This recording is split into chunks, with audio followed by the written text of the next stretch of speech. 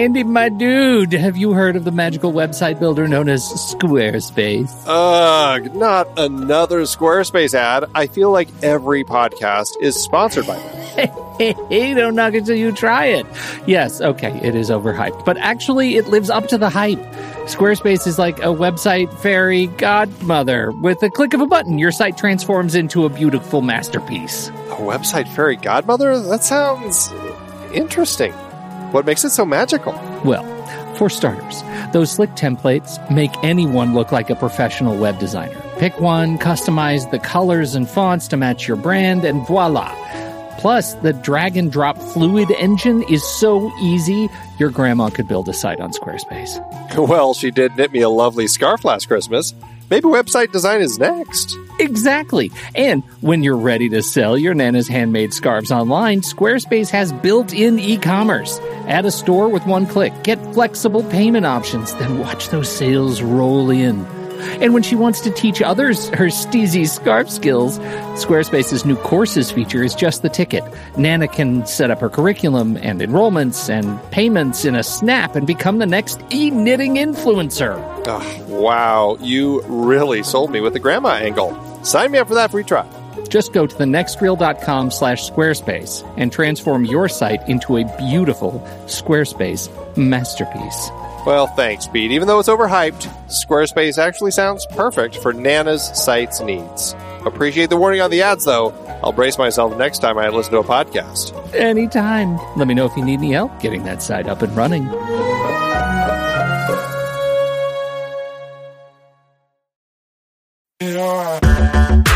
Andy, can you believe we've almost hit 700 episodes of The Next Reel? I know, it's crazy. And with all the other episodes in our family of podcasts, we are well over 1,200 episodes of movie conversation. It's really pretty amazing that we've gotten to have these in-depth movie chats every week for over a decade now. And we couldn't have done it without our loyal community of film fans. Their support over the years has meant so much. For sure.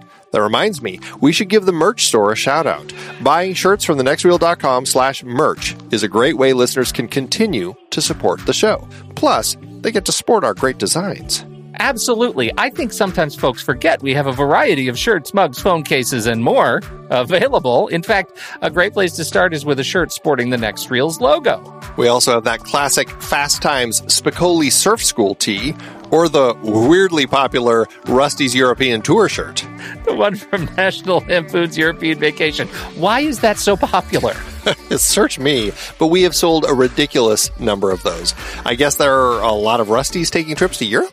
We're always adding new designs based on movies we've covered, like our brand new design for a streetcar named Desire, featuring a streetcar named Desire.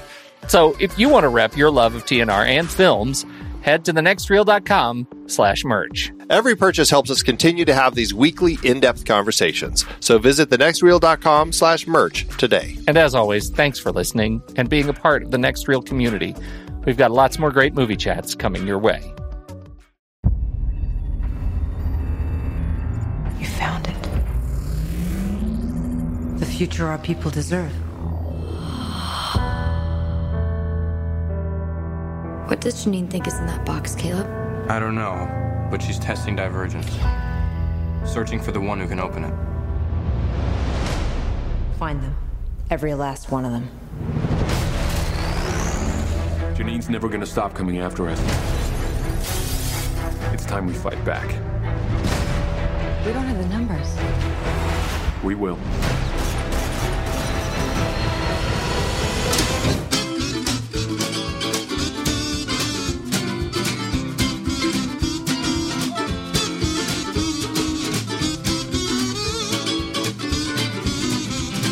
Welcome, everybody, to the Next Reel's Film Board, a monthly gathering of the Next Reel's gang of thugs to take on one current release. This month, we're diving back into the mysterious world of Triss and her merry band of traitors with Veronica Roth's second Divergent opus, Insurgent. Before we dig in, I would very much like to introduce the thugs in residence. Representing abnegation, of course, the most selfless of the band, coming to us possibly from a moving car or a barrel in a river, Steve Sarmento. I'm Insurgent. You're Insurgent. This whole film board's Insurgent. And representing Erudite, the brightest star in our celestial curtain, Andy Nelson. That's right, and don't you forget it. And clearly representing Dauntless, brave enough to go train jumping at a midnight showing of this very film, all to be prepared for his first time as a member of the Film Board Gang of Thugs, Justin J.J. Yeager. Welcome to the show, my friend. What happens if I choose factionless? No, you can't. Choose because I am factionless. I represent the mildly bemused and generally bored. So that's my role. You don't get that. All right. I'm so glad you are joining us on the show here. Thanks. I'm really happy too. It's super fun. Do you know what makes me the most excited? What's that? Is I think you have an illustrious IMDb credit, right? I don't know how illustrious this is. My legitimate IMDb credits are not even listed. You can find me in actual film credits, but the things that are in there are pretty much all short film. Let me tell you how excited I was about your film credits when my family and I actually watched Glee, the 3D concert movie. Oh, you saw it come through. That's awesome. Oh, yes. My friend Justin Yeager. You ran the cable camera at the concert, right? That's right. I actually operated a Cameron Pace 3D camera, and it was, well, since I'm a Glee fan, it was the thrill of my life. But I was the only camera operator there who didn't know the character name, or did know the character names of the actors. So that was kind of special. That's major nerd cred. Glad it was there for sure. Glad to bring that to this show. All right, so one of our fold is missing. You will notice that there is no Tommy Handsome on the dance card this evening, and I just wanted to let you know he did phone it in. He literally phoned it in, and he has included some of his responses to this film that we can insert when we may be at a loss for words. So throughout the course of the night, you may just hear such Tommy Handsome classics as Really? And well, now I've heard everything. And maybe for the more intense sequences, that's not a knife. This is a knife. And you might also just hear, what? I don't know what plots are. And I can tell you now that Tommy has sent us a flick chart song just for tonight. So there is a new Tommy Handsome flick chart song coming up later in the show. So before we dig into Insurgent, you should learn more about us at thenextreel.com/filmboard. You can follow us on Twitter and Facebook at The Next Reel. And if you're ready to take the test and choose your faction, which you don't really have to worry about because there are seriously no real stakes in this thing, and you can change your mind to anyone. How ridiculous that the future is still decided by dumb factions anyway. You should probably head over to Instagram.com/thenextreel and play The Next Reel's Instagram #PonyPrize, #GuessTheMovieChallenge.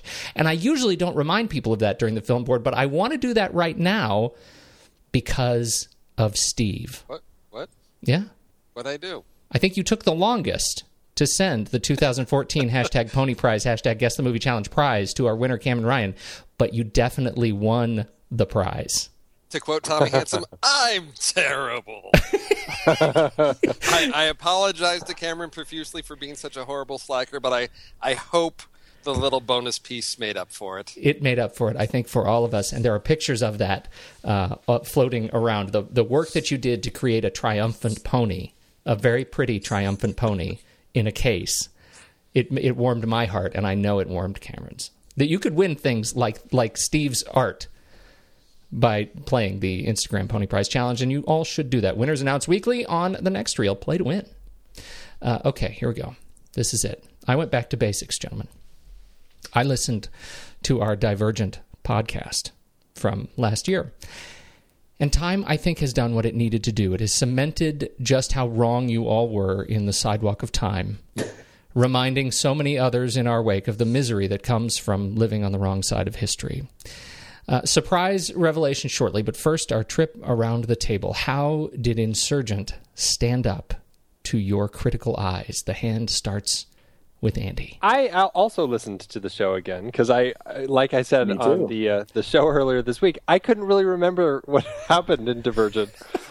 And I was really trying to figure out what that movie was all about and what the point was. And so I listened to the show, and, while I still recall finding it somewhat enjoyable, it's not something that I feel like I would return to again. And I feel like Insurgent kind of ended up filling the same bill. It was enjoyable. I didn't have any problems with it.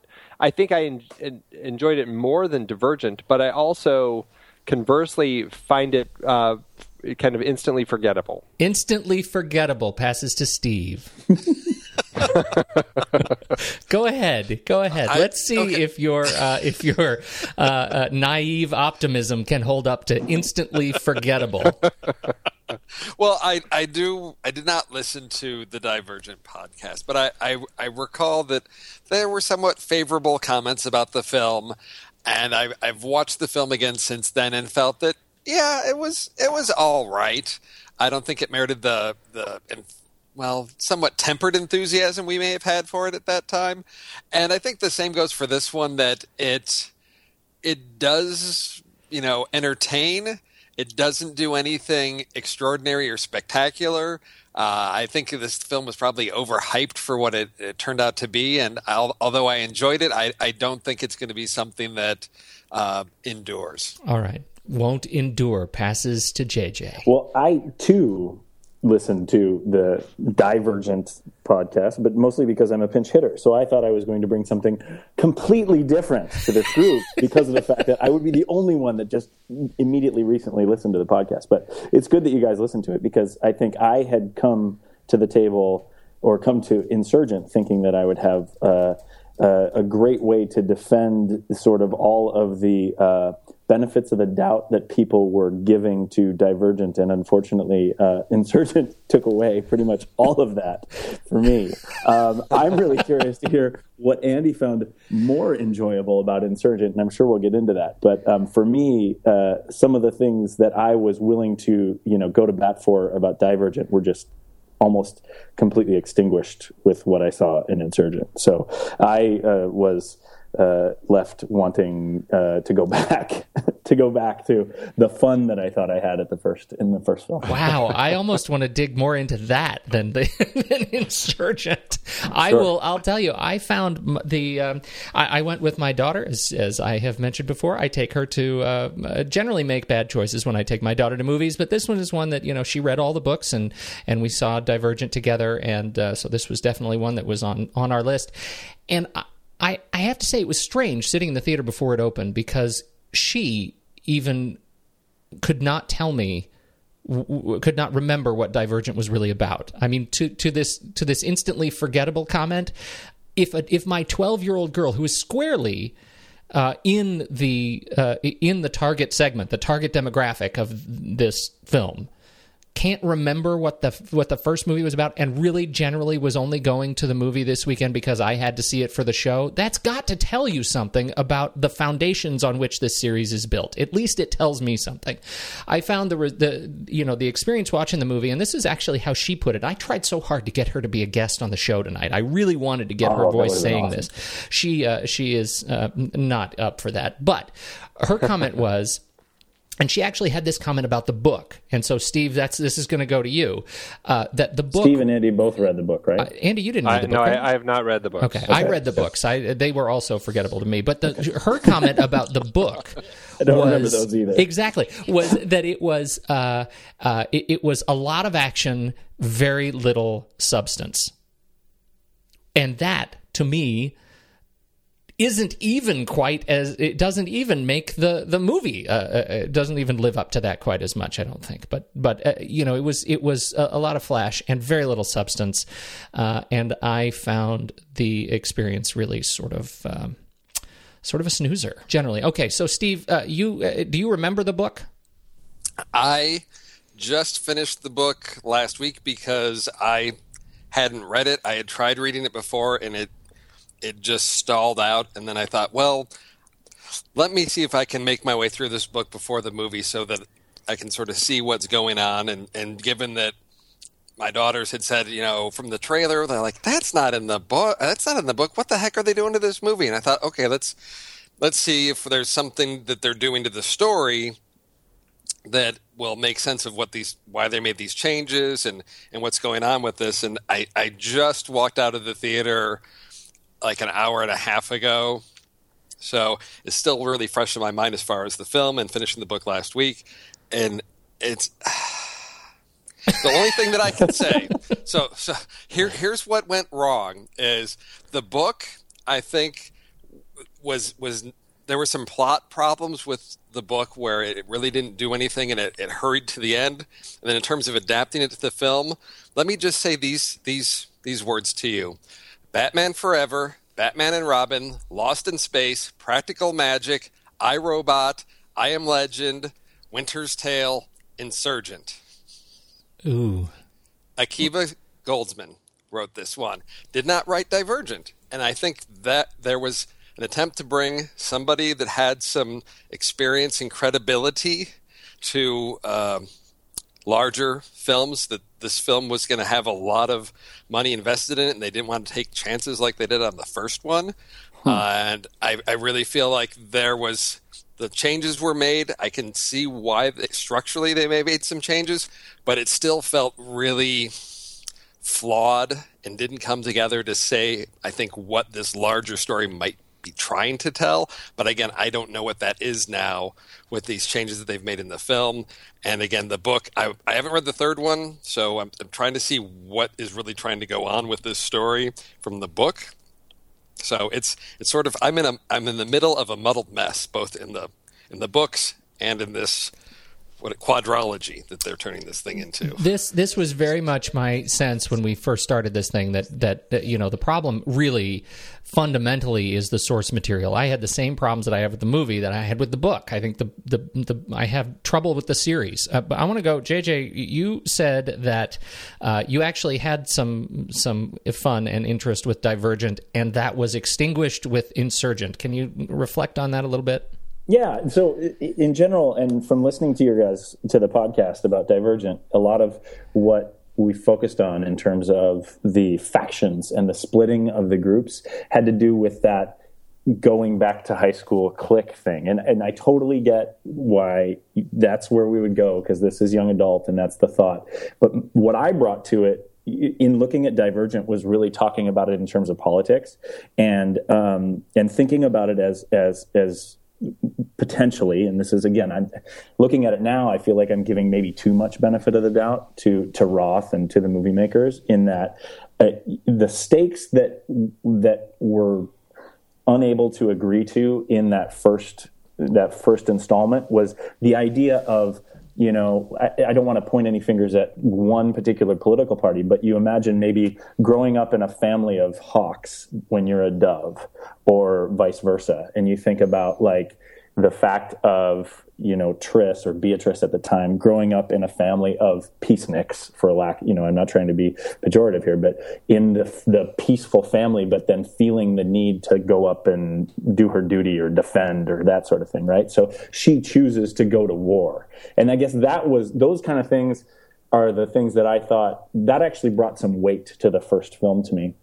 And actually, those, again, I really feel like it's me giving that film the benefit of the doubt now, and because now when I look at it, that we come to simple things like the whole stakes of eliminating the program that was mind controlling all of the Dauntless as they did it in the first installment, and then immediately turning around an Insurgent, and the Erudites have created a completely second, a V2 of mind control that they're going to sip on everyone. So the stakes that I was going to give them the benefit of the doubt of in the first version, where, they eliminated it. They eliminated the program. They're going to have to do something different. They just came back and did it again. So any benefit of the doubt that I wanted to give them in that first episode was eliminated here in Insurgent. And, for me personally, in all these types of, even in the young adult versions of these kind of things, like if you want to say Hunger Games, the Twilight or Divergent, the thing that I really latch onto in these series is the mythology. And I feel like in Divergent, they actually did a great job of that initial setup of the mythology of this world building kind of thing. I bought into that in the first one. And because of all of the mixing of that in Insurgent, all of that fun part of figuring out where you belong and making a commitment and all that, and just kind of went away. And that was something that was really frustrating to me about the second episode. I don't know if that answers your question, Pete, but really that was the thing that I hoped that they were going to get more into, and I feel like they muddled it so much in Insurgent that I don't even know where they're going to go from here. Yeah, no, I think that's a really good point. And I was one, last time around, I did not buy as much into the world building. I thought it was a touch too on the nose and sloppy, but I totally see your point. Andy, what do you think about this whole, how did the film structurally hold up to the world building stuff that you did, I think, like in the first film? I think that was stuff you bought, right? Yeah, I bought into it in the first film. I think the problem that I had with the first film, luckily, as I rediscovered listening to the show, was that it was the training. I felt like it really bogged down because there was like that hour in the middle of just watching Triss train and learn to become a Dauntless. That really seemed to slow things down. And the rest of the movie I felt a little more enjoyable. This one, it didn't have that slowdown for me, I guess. I don't know. I think that it works, but I think it does have some inherent problems in the way that the script is structured in this one too. And I don't know. A lot of it goes to Roth and the world that she created. I think it is an interesting world, but clearly it does have some flaws. And as we get to the mysterious message that's revealed in this one, that is really designed by the founders, as like, I don't know, Triss's grandmother or something, that created this, or has this message that kind of is there to kind of explain the factions and explain the divergence and all of that. All of a sudden, it was just like, I don't know. It seemed like now they're basically just like, it's like the Dome here, right? Yeah. That Stephen King book. It's like, society is trying to figure themselves out, so they basically put everybody into this thing, and they're doing this giant experiment on them. And that part to me really kind of, I don't know. I don't know what to really make of it. I guess I don't know anything about Allegiant, so I don't really know where they're going to be going with it as far as the world building. But I mean, I think in the sense of the world building, I think you guys are right. The nice element of the structure of the first story was that design of these people picking, these young people picking a faction, and it did feel very, very much like young kids having to pick the clique and figure out who they're going to be.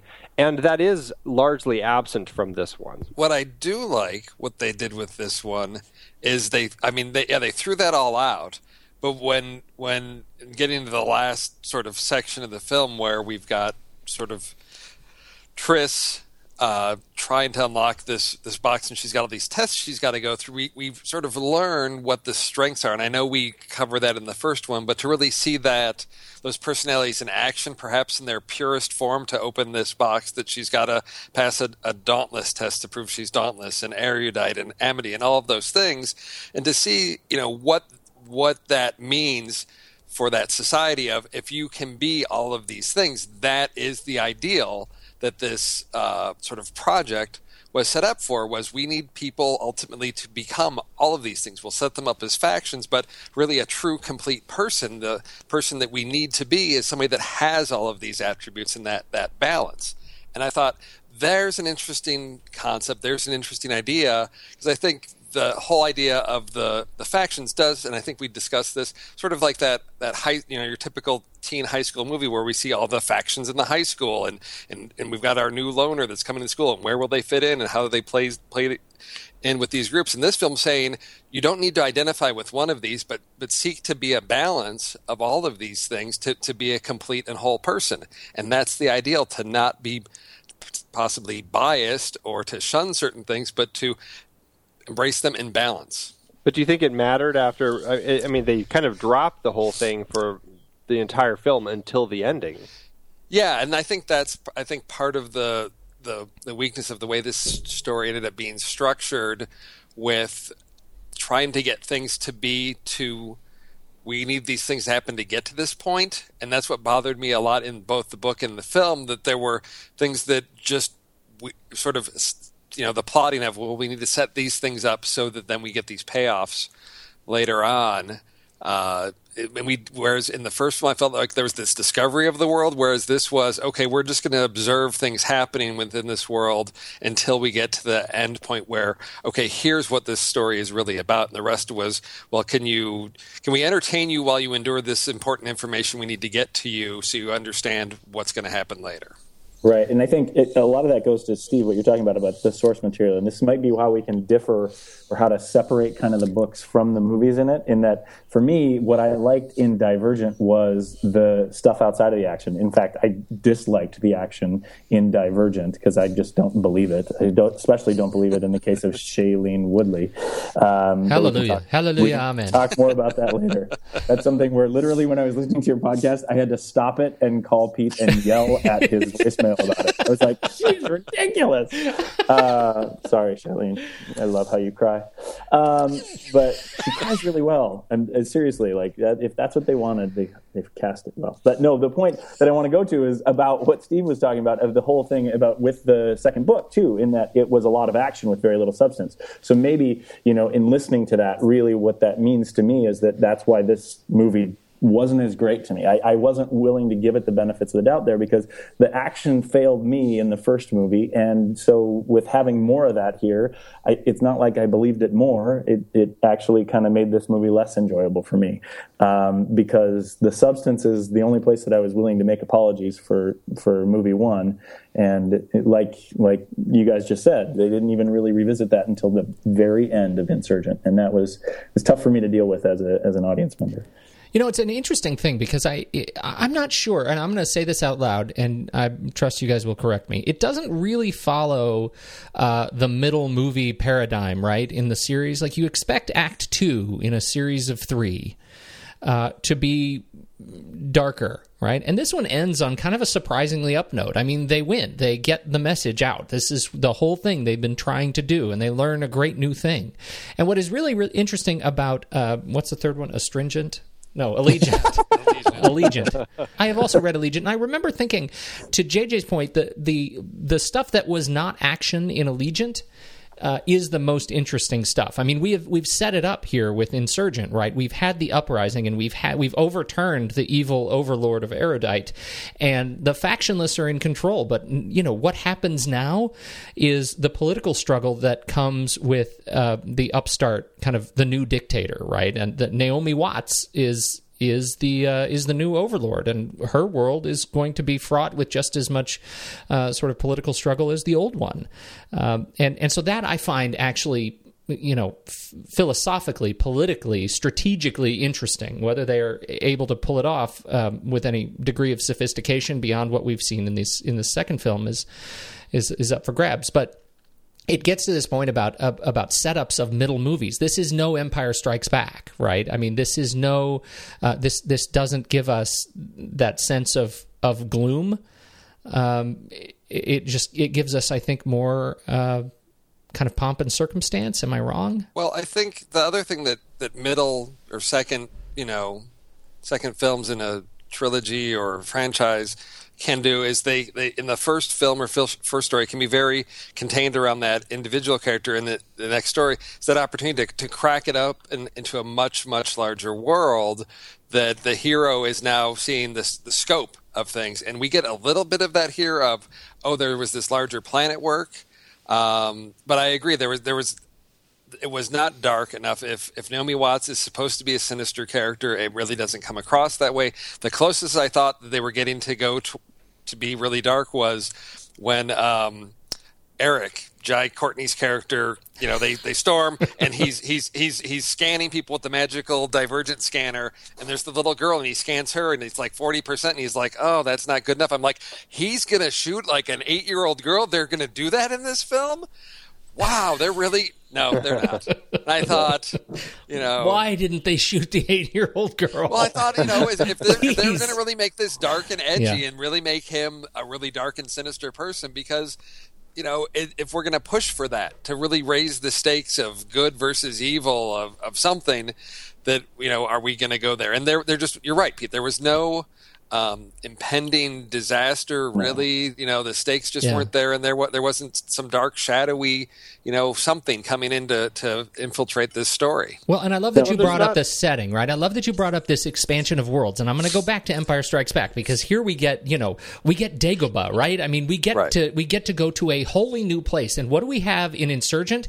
We get essentially errands out to this to the commune in the field. Like there's no real sense of expansiveness to this world beyond kind of wrecked Chicago. It's just like, here, we're going to go out to the field for a little bit. There's no real threat there, because what do we meet in the field? We meet people who love each other. Like, where are the stakes in that? Octavia Spencer is scarred, so it's a really dangerous place out there. Man, she got high billing for her role here. She sure did. For her 3 minutes in the film. Yeah. Well, and you bring up Empire, but I mean, honestly, if we compare it to something that's a little bit more in the same school of it, and we look at like Catching Fire, right? And I haven't seen Mockingjay, but you think about Catching Fire, and you think about all the fun stuff from Hunger Games, and then they capitalize the bulk of the film, like 80% of Catching Fire is the fun stuff taken to another level, and then they take the big transcendent thing and they give you that in the last 15 minutes of the movie. Where I feel like Insurgent, what they did is they eliminated all the fun stuff from Divergent. They made all we're going to destroy the story and mythology that you thought you had, and they make that the bulk of Insurgent. And I just don't think they do a good job of that. I mean, Andy, I'm not sure if it was you or Steve who brought up the thing about the girl that's about to be killed. Instead, what Veronica Roth did is she took her little magic, Divergent tool and put it on her character and said, Eric, you're only 40% important, so I'm just going to kill you off here. Because he was going to, he's going to get really sinister and, this is going to become dark. But no, your character is not super interesting, so we're just going to end you in this part of the movie. That's what I should have been reading. How useful are you to the plot? Yeah, right. You're only 40% useful. Yeah, we can cut you out of here. Actually, if you look really closely at that tool, there's a little red line that's labeled plot utility. And you have to, if you cross that line, you don't get killed. But to the point of sequels, I think James Cameron also, when he decided to do Aliens, I think a big part of that was he said, you can't just go back and do the same thing. You have to change it. You have to there has to be something new, some new element, and that's why he came up with the Queen. And that he knew that it would have more aliens, but you can't just have more aliens. You need to change it up a bit. Same thing in Terminator 2 with the liquid metal. And this one doesn't have anything new. It really is essentially the exact same thing. I mean, yes, it was nice to explore some of the other factions a little bit. Whether the hippies or the black and white people, but it wasn't. There was nothing new in the film. If we were to hang a lantern on a representative that anchors this film in exactly the same space as the first, it's the one and only Mekhi Phifer. All I could think about was Tommy every time he showed up on screen. Me too. Appropriately. I'm Mekhi Phifer, and now I'm going to give you an order as Mekhi Phifer. And then he got shot, and I thought, I want to see this film with Tom so that I can just see him just raise his arm, sit up, yeah! That's Andy, I think to your point, I think you're right, man. The more I think, I'm looking at the cast list, right? I'm just going to even Kate Winslet straight across, same bit of evil. This is another, back to my daughter. I said, so what, we're talking about who changes, who changes and learns and grows over the course of this film. Typically, we're looking at the protagonist to change and learn a valuable lesson and move forward. And she thought for a minute. She sat back and she's kind of in the car and she's really musing. Like, she's looking out the window. I can tell she's really working at it. She said, I guess maybe short hair. Like, that was the extent of it. And I think she's exactly right. Can we talk about the hair at all? The fact that she starts... There's more there than that, Pete. There's more in it. Unfortunately, it gets buried. It does get there. buried, yes. It's the guilt over shooting Will that's giving her these nightmares, but then it's completely dropped, and then it's at the end where she's facing herself, and she's when she's having the conversation with her mother and the whatever test it was, the Amity test or candor test of, that she's got to be willing to forgive herself. Those types of things. And I thought that's fair. That's fair. It just it's there, but it really got underplayed. It was flat. It was very flat, and that was no, it didn't. We didn't see a transformation in Triss, as far as how she behaved or what that enlightenment, of okay, this is what I need to do.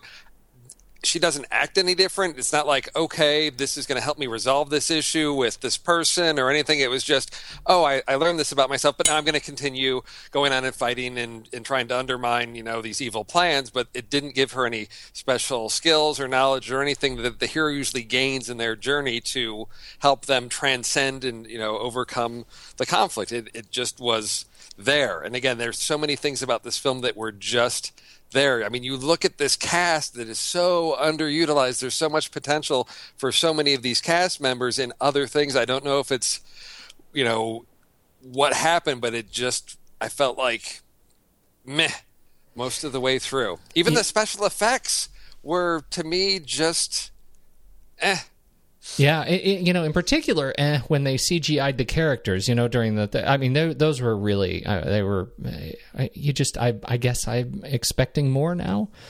Well, and I saw it in IMAX 3D. Yeah. IMAX 3D, I should have been blown away. I saw Catching Fire in IMAX, and that was stunning.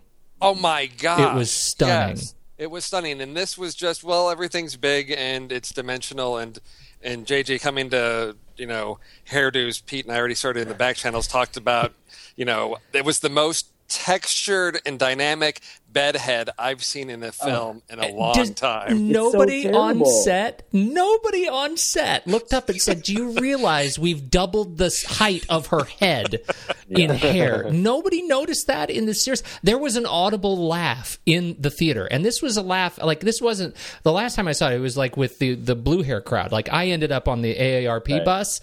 This time it was with the target segment. I mean, I was sitting in there with like 12 to 16-year-old girls and their dads, right? And it was dad sitting like 10 seats away, and they were laughing. And this was a serious moment in the film. It should be. I mean, as a symbol, right? Is it in the book? I mean, that's my question there. The bedhead? No, not the bedhead part, but the haircut. Veronica Roth expands 20 pages describing this hair and its import to the faction system. The haircut's in the book. No. Okay, good. That's all of chapter 7. No, but the haircut's in the book. But it's, according to Sophie, it's the wrong haircut. It's more of a bob. Exactly. Yeah. Should have been a bob, right? Yeah. And she looks positively masculine after the haircut, and I just feel like it's like I am so confused at who they want Triss to be, and that's, I guess, why in the first film I was totally comfortable with Shailene Woodley in the awkward abnegation, like, I'm a young girl, this is uncomfortable for me. And she plays that well. She does not necessarily play the mature, badass, I'm going to kick everybody's ass thing. And when she cuts her hair, when she goes to that route, it doesn't help. She's still left with this little girl look to me.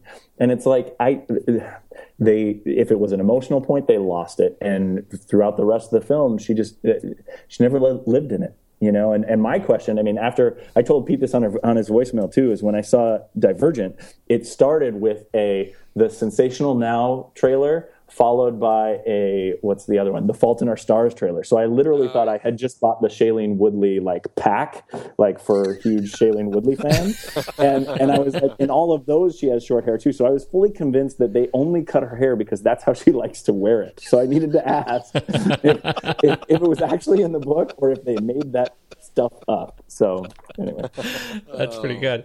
That's one of the interesting I'm going to say about Shailene Woodley. I mean, I thought The Fault in Our Stars was really very good. I thought that was wonderful casting on her part, and I think she did a great job in that film. And The Spectacular Now, this was just a weird role for her. Still, I don't have a huge problem with her. I mean, I know you guys have more of a problem with her as the action star. That doesn't bug me so much. Seeing her running around with the gun and stuff. It's I don't know. It doesn't bother me a lot. But I don't know. There's something about her emoting, I think, that that I think is a little much. But according to my wife, who has read the books, that's what her biggest problem with the books is just how much emoting she does in the books. It's just like all of this like constant inner turmoil about, does he love me and blah, blah, blah. Oh, just wait. Just goodness, wait till the next book, because the next, oh God, the next book goes back and forth in terms of the primary narrator because it's all, first person, right? And it's all from the perspective of Triss in the books. That's how all the books have been? Yeah, the first two. And then the third one, it goes back and forth between Tobias and Triss. And so, because they're in different places, and so occasionally you'll just wake up and, hey, now I'm Tobias, and you go for a chapter or two with him. Speaking of Tobias, Theo James, how do you think 4 did in this outing? I like him, but I don't think this film gave him anything to do. I mean, I liked him in the first one. He was winning me over, but in this film, there was nowhere to go. I mean, I guess he's angry at some points, but in general, I don't know. There just wasn't much for him there. He's kind of an anchor, right? I mean, he's kind of an anchor. He is. I think he's fine in the story. The character, I feel like this was one where I felt like there was definitely more in the book, and this is just my assumption, but there seems to be a very interesting relationship story between him, his father, and his mother that's only been touched on in the films, and I feel like there's I want to learn more about him. And I don't know if we're going to in Allegiant, maybe because it is partly his story. I don't know. But I feel like there's more to him that I just, I wish that they would just tell me. Yeah. It feels like a tool. Yeah. It feels like a tool here. Yeah. So if it's more robust in the books, that's fine. But really, all of the parent-children relationships feels like a tool by the author to get us where we need to go emotionally with the film, and it's frustrating if you're trying to be objective, because I'm just not buying it right now. I think my opinion of Theo James, and I think it aligns with yours, the fact that he was a tool. The same can be said for Jai Courtney, for Ansel Elgort, and for Miles Teller, and that was probably the biggest disappointment, is not getting to see Miles Teller do something more broader, more interesting. And I find myself really pro Miles Teller right now because I was so excited by his performance in Whiplash that I walked into here looking for, gosh, maybe secretly they've decided this is going to be a Miles Teller vehicle, and everything else we're just going to switch to the hero is now Peter, and we're going to follow his story. And I was pretty disappointed that they made him. Not only did they make him not interesting, they made him the Judas, and lampooned him at the end, getting him punched in the nose, stealing the guns. It was he became a puppet, and that made me sad. That was a little disappointing, but it was true of all the supporting characters. I mean, yes. Octavia Spencer, we already mentioned. All of the former Dauntless people, Zoe Kravitz, Maggie Q, Ansel Elgort pops in, but barely. You really don't spend time with anybody. I mean, Daniel Day Kim, I love watching Daniel Day Kim. Yeah. And I mean, I thought that part with the whatever they are, the candor was interesting. But I just wish that there was more of him. That whole that scene really disappointed me, because I thought, okay, here's this crucial moment where let's forget just how poorly set up it was that Ford needs to basically say, hey, why don't you put us on trial here and give us a truth serum? I was like, oh, okay, whatever. We need to get to that. Fine. That was poorly executed compared to the book, whatever. But here's this crucial moment where they've got to struggle to tell the truth. And I thought, okay, we're going to get something really interesting visual to convey this. And for Theo James, it's like, ask him 2 questions. Okay, you get to go. And then Shailene Woodley, sort of hug yourself really hard and cry and twitch around. And apparently that's going to convey this deep, intense struggle to not betray that she killed one of her own friends to her friend Christina, who had this very close friendship with the guy she killed, I thought. And all we get is just sort of this close-up of her, sort of hugging herself. I thought, what? Really, here's this critical point. I thought, here we're going to really ramp up and get into something interesting. And it just, again, it left me flat. Yeah. Well, and never mind that they're dauntless, and they're not supposed to have those feelings, and they all went through that training, and it's for all intents and purposes a completely defensible she was in self-defense. So that is a really good point. That we have evidence that they have been trained with this same sort of tool. That goes back to my original point about the fact that the things that I wanted to give them the benefit for in the first thing, they just destroyed it in this film for the purposes of where they wanted to take the story, and that left me just with no direction. Okay, how much of this goes to Robert Schwenke? Good question. Is it Robert Schwenke, or is it, like Steve pointed out at the beginning, the writers? I mean, this had some of the most painfully clunky dialogue. I mean, I started laughing when Kate Winslet, after she kills that Divergent, and she's like, "I've been assuming all Divergents are the same," and she keeps talking. It's just like, there must be just one Divergent, and whatever her monologue was. So, I was like, Kate Winslet, like, this is more painful than watching Natalie Portman in the Star Wars prequels. It was so bad, and I was just laughing in the theater at how bad that line was, and I felt so bad for her. I mean, Oscar-winning Kate Winslet suffering these painful lines. I mean, Robert Schwenke, I mean, geez, he did R.I.P.D. I don't really give him much credit either way. So I blame it all on the script. The script. As we go back through, the writing credits for the script, right? Brian Duffield hasn't done much. He's got a credit on here, and he's got a fairly short, a really short CV on this front. We've already talked about Akiva Goldsman. Mark Bombach also has a credit, and Mark Bombach has the Wolverine on his credit. He has Total Recall on his credit list, though he also has Dawn of the Planet of the Apes on his credit list. So, Race to Witch Mountain. He also is on Live Free or Die Hard. He also has Deception on his as a credit. So, it's hard to know on these multi-credit things just who did the bulk of the work. But my goodness, it's kind of a roller coaster with some of these guys, with both of these guys. Yeah, and it's interesting that in both for Bombach and Goldman, Goldsman, that in both their cases, yes, they've written some of the things that are integral to these franchises, but in both cases, they have potentially franchise-killing films to their credit, which I mean is a scary thing. When Steve was listing that list for Akiva Goldsman, I was like, wait a second, is this a positive or a negative? Well, yeah, then you see like A Beautiful Mind, right? Go, it's good and bad. Yeah, but that's sort of the outlier when you look at things that had potential and just, I think, are classic cases of wasted opportunities. I mean, Lost in Space to launch a franchise, and then the killing off the Tim Burton Batman franchise with Batman Forever, Batman and Robin. But then you get, there's a run of, and I don't know. Where do you guys stand? Where do you guys stand on A Beautiful Mind, Cinderella Man, Da Vinci Code, I Am Legend, and Angels and Demons? And iRobot was in there. I skipped it. So it's not really a run. Then it's just Cinderella Man. It's more of I'm going to call that a triple jump. Just call it his Ron Friedman. I mean, Ron Howard. Yeah, Ron Howard. Yeah, right. The Beautiful Mind, Cinderella Man. Because I didn't see Da Vinci and Code. Well, they're all Ron Howard. All four. Yeah. I mean, they're all. I'm in the minority, I think, as far as thinking A Beautiful Mind is something great. I didn't really care for it that much.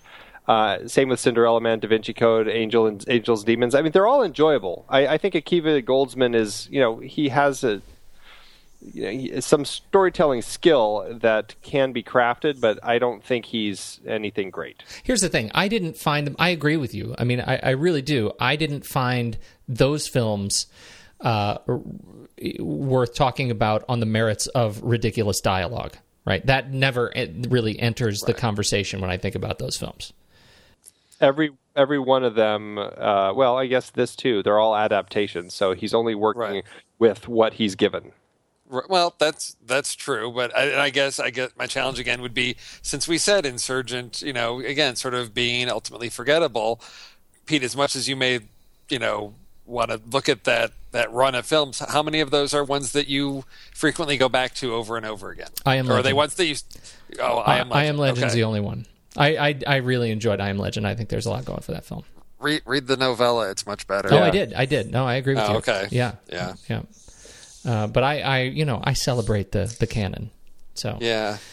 Okay. But you have a point, and it's I don't go back to that particular well, but I don't. I mean, this film is full of some dialogue that's reasonably toxic. Is it what was it? Naomi Watts at one point where I can't remember what happened. She basically says, "Get him out of here," and I thought, really. Let's get Naomi Watts on set. That's what Naomi Watts brings to the table. Get him out of here. And I thought that's what you're going to give her. That's it. Yeah. She wasn't particularly. I don't know. Is maternal the word? Oh my gosh! I've just suddenly felt old because I'm like, we're gonna cast Naomi Watts as Theo James' mom. Oh wait, didn't she just play Ray in King Kong a little while ago? Why am I? It was longer ago than you may think. Yeah, about 10 years ago. Yeah, I know. Like, she can't be old enough to play his mom. It's the same 10 years for all of us, Steve. Yeah, I know. That just means I'm getting older. She was. I gotta check this out. So Theo James was born December 16th in 84, and she was born in 68. I was just doing the exact same thing. So. Dang. Yeah. All right, that sort of nails it. I guess she could. Yeah. That doesn't mean I like it. Although it seems like her career has, she's. I don't know, maybe just I wasn't watching films that she'd been in, but it seems like I hadn't seen her for a while. And then, just lately she's been popping up in a lot of things with Insurgent, While We're Young, St. Vincent. Birdman? Yeah, Birdman. So again, it seems like that's sort of a resurgence here in her career of finding being able to make that transition, I guess. I don't know. At the top of Andy's Naomi Watts celebration list, movie 43. There you go. The film board that never was. All right, Andy sort of threw out our director's discussion, and I want to get you guys. You guys have any comments about Mr. Schwentke? There was nothing spectacular about it. Again, like I said, there was nothing that really wowed me in any of this. There were sequences that were somewhat entertaining, but I think the writing, and again, I think just trying to, visual effects to wow that just don't. Having people like let's spend a lot of time on Theo James disintegrating into little flaky pieces of whatever. Like the camera lingered there as if this was something that was, I go back to like Jurassic Park of Sam Neill looking up and we just see this majestic dinosaur and the audience is being in awe. And I'm like, this shot is not something that we need to linger on. Why are we spending so much time here? So I don't know that I can blame him. He was limited with what he had to work with. I wasn't angry at the film that I walked out. I wasn't frustrated. I wasn't yelling at the screen. I was, somewhat, engaged and mildly entertained throughout. So, and I'd say the same thing went for R.I.P.D. But, Flight Plan, Times Traveler's Wife, Red, I thoroughly enjoyed those films. I was going to say, I thought you guys were on the bus for the geriatric action film, Red. I haven't seen Red 2, but I like Red 1 a lot. My thought about, if you want to talk about camera, there was literally only one shot in all of Insurgent that I thought was special. And that was as they were escaping from Amity, and they do a reverse kind of POV shot as they're running to the train, and it's on Eric as they're coming out of the forest, and the camera is moving rapidly away from Eric as he charges at you, and there's a little shake to it, even though it's not necessarily meant to be shaky cam. That's a really special shot that you don't see very often. A lot of times they don't want to take away from the focus of the speed of the chaser to show the same direction of movement. But I thought that was special because I thought they made it still look rapid and still give you that sort of suspense that you need in that. The reason why I bring it up is that there was only one that I noticed, whereas in Divergent, again, different director, there was a lot of really special shots. There was a lot of things that were set up to give you an attractive view of this story that they were trying to set up. And Insurgent, and this kind of goes back to that thought of there's a lot of action here and not a lot of substance. I feel like it doesn't look, from a direction standpoint, it doesn't look like Schwedke spent a lot of time with the shots, setting things up, because he was focused on the action. And that probably goes back to the source material. So I don't necessarily want to fault him too much, but in looking at that, in seeing it, and looking for the beauty in the story, I didn't really see that in the direction. So that's why I don't really have much to say about it, except for that one shot that I thought was special as I was going through it. Well, that certainly digs into both Schwedke and his, cinematographer of choice, looks like Florian Ballhaus, who has done, looks like, all of his other films, including, One Chance, The Book Thief, The Novice, Lullaby, and then, of course, Insurgent, most recently. So, and Marley and Me. So if you want to cry about dogs, that's going to be the one to do. What else is on your mind around this film as we wrap it up? Anybody else in particular you want to talk about? Can we talk about music? Oh, yes. Let's talk about the music. I think it's really interesting that in the first film they have all these pop music cues, and especially they have 3 different Ellie Goulding music cues, which it wouldn't have been my choice. And I really love Ellie Goulding, but I didn't think they kind of matched. I think they were using it in kind of that young adult, here we're going to be cool, in that Twilight kind of theme of we're putting in pop music. And then Insurgent, there's no music cues at all. Why would that be? You mean no pop cues? No pop music cues. There's nothing that comes up. It seems like a completely different choice. What about there was there was a song at some point toward the last act of the film. Yes, yeah. And it was more kind of like the coda of everything. But yeah, in general, they used it multiple times in Divergent, and that was the only one that was present that I could count. Well, that's an interesting comment too, because I sort of made a mental note about just the general throb of that bass undertone, that sort of digital bass. Wow, wow, wow, wow. It is pretty constant throughout the whole film, and there's some other sort of lyric, instrumental score on top of that. But it really felt much more like kind of a trance video to me. I felt like they were trying. He was trying to go for something, and the music is Joseph Trapanese. We're gonna go with that. Who actually is collaborated with Daft Punk. On like Tron Legacy. Yeah. So he actually has that might be why it feels that way for you. Yeah, and and Oblivion, and I'm just thinking about that. Like, that is a very different sort of acoustic choice for this film, and he was one of the additional arrangers on Divergent, and I wonder if that was what decision what forced that decision, or what pushed him to move in that direction. I think that's an interesting one, because the moving away from the pop cues, it sure makes the soundtrack much more of a music inspired by the film than music from the film. It just seems like a choice to me. I don't know why they would choose. I guess I can't figure out the why behind that. It seems much more sense, even though I didn't necessarily agree with the Ellie Goulding choices and some of the others in the first one. It seemed like that fit what they were trying to do with the audience more than what they did with Insurgent. It is strange. I just think it's strange that they did that. I didn't think too much of Joseph Trapanese's music. It didn't bother me. It worked fine. It does strike me as strange, though. I completely agree with JJ. Really, it's why would they make that choice when they know who their target audience is? Unless anybody has any vital additions to this film, anything you've been holding, now's the time to play those cards, because we're going to move into ranking. Let's rank. Let's do it. The great Tommy Handsome. It started with Divergent, now Insurgent is emergent. Film board, you are convergent. In my absence, I didn't see the film. I was at a merchant for detergent. Flick chart! Needn't have bothered. Thank you, Tommy, from abroad. He's on he's sailing the 7 seas, but he is due to be back next month. For now, head over to flickchart.com/TNR Film Board, and you can catch up with all the films we have ranked on this very special monthly series. How many are we up to? We got to be up to what, 30? This will be the 32nd. 32. Film number 32, and we're going to see if this one breaks. I'm going to put top 25. 5? Yeah. Let's see. Are you ready? I'm ready. First up, Insurgent or Cloud Atlas?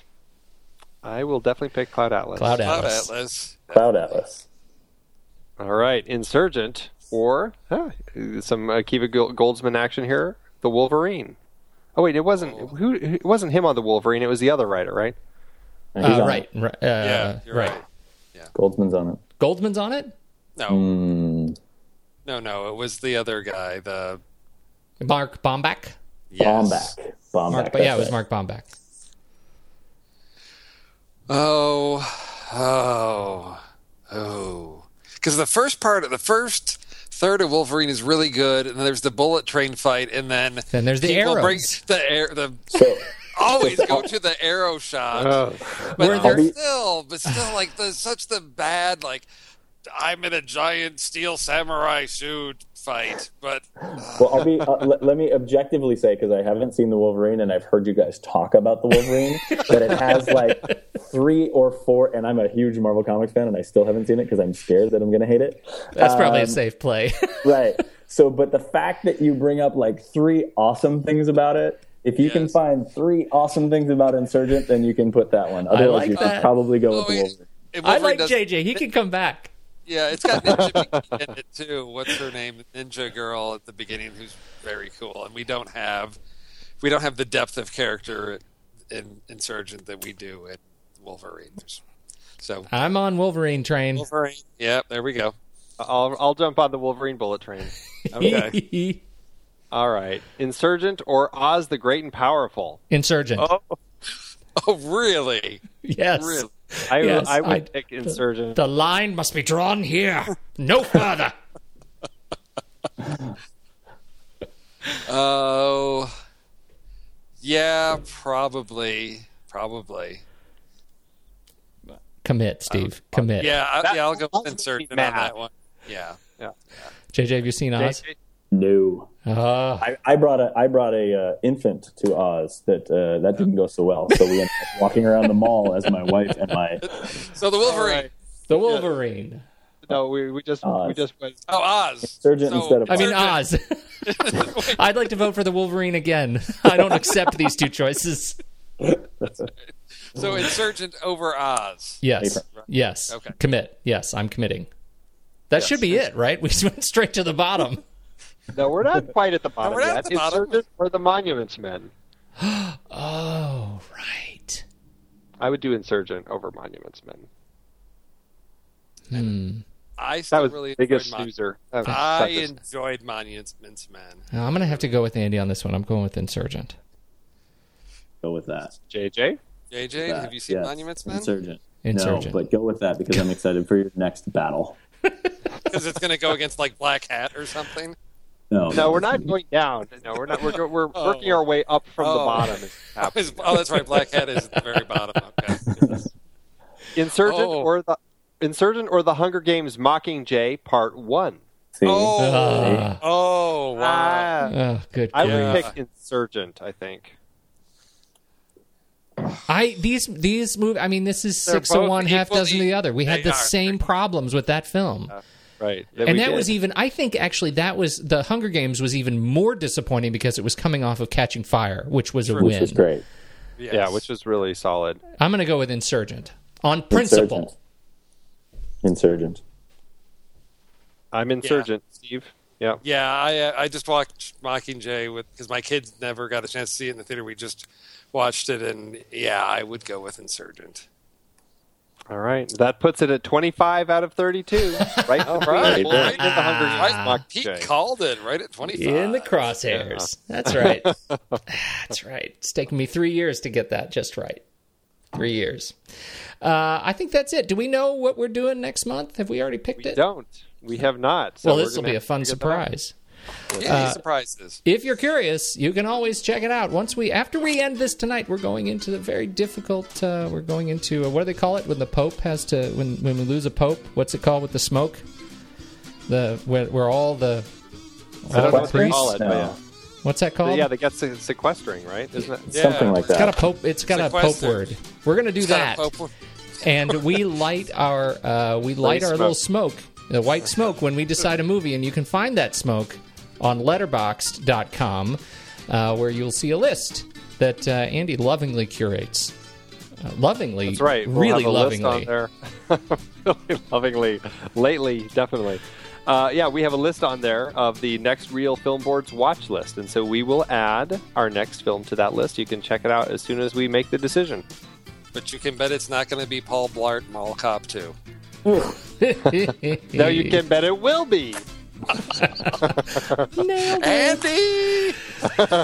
Thank you, everybody, for taking the time to download the show, to listen to the show. Thank you all, the gang of thugs, for making time to have this conversation. Andy Nelson, always a treat. Absolutely. Steve Sarmento, back on the road to you, sir. Oh, thank you. It's been a pleasure. And our first timer, howdy do, guys, JJ. Justin Yeager.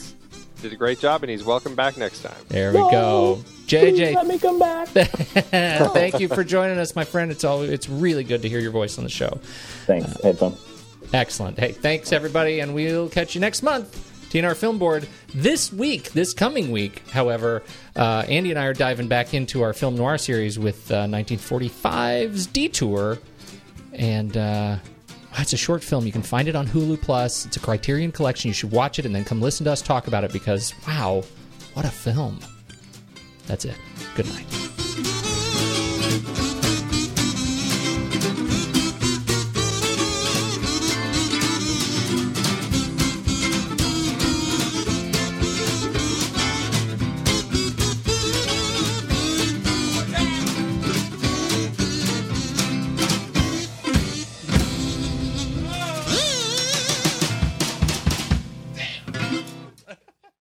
I don't know who said that I should ever have a microphone, but that person is a genius. Tommy out! Mic drop. Here on the Film Board, we have covered quite a variety of great page-to-screen adaptations over the years, from superheroes like Christopher Nolan's The Dark Knight Rises, based on stories like Nightfall and The Dark Knight Returns, to horror and sci-fi, like Max Brooks' World War Z and Hiroshi Sakazuraka's All You Need Is Kill, which became one of our favorites, Edge of Tomorrow, with Tom Cruise and Emily Blunt. And who could forget Andy Weir's stranded astronaut adventure, The Martian, or Dave Eggers' tech thriller, The Circle. Supposedly so much better than the movie. We've also explored Stephen King epics like The Dark Tower and It, biopics like Damien Chazelle's First Man, and sweeping sagas like Denis Villeneuve's take on Frank Herbert's Dune. And don't forget Martin Scorsese's Killers of the Flower Moon, based on David Grann's nonfiction book about the 1920s murders of the Osage Nation. I just finished the book, and it's fantastic. It's always fascinating to look at the source material, and we often do as the book lovers we are. For those of you out there who love to do the same, head to thenextreel.com/originals to find all of our past episodes and dive deeper into these adapted stories. And it's not just stories. We've included things like the video games Uncharted and Detective Pikachu. That's right. thenextreel.com/originals is your one-stop shop for in-depth looks at the sources for cinematic adaptations that we have discussed. Every purchase you make supports the Film Board and the Next Reel's family of shows. So what are you waiting for? Head to thenextreel.com/originals and get your next read today.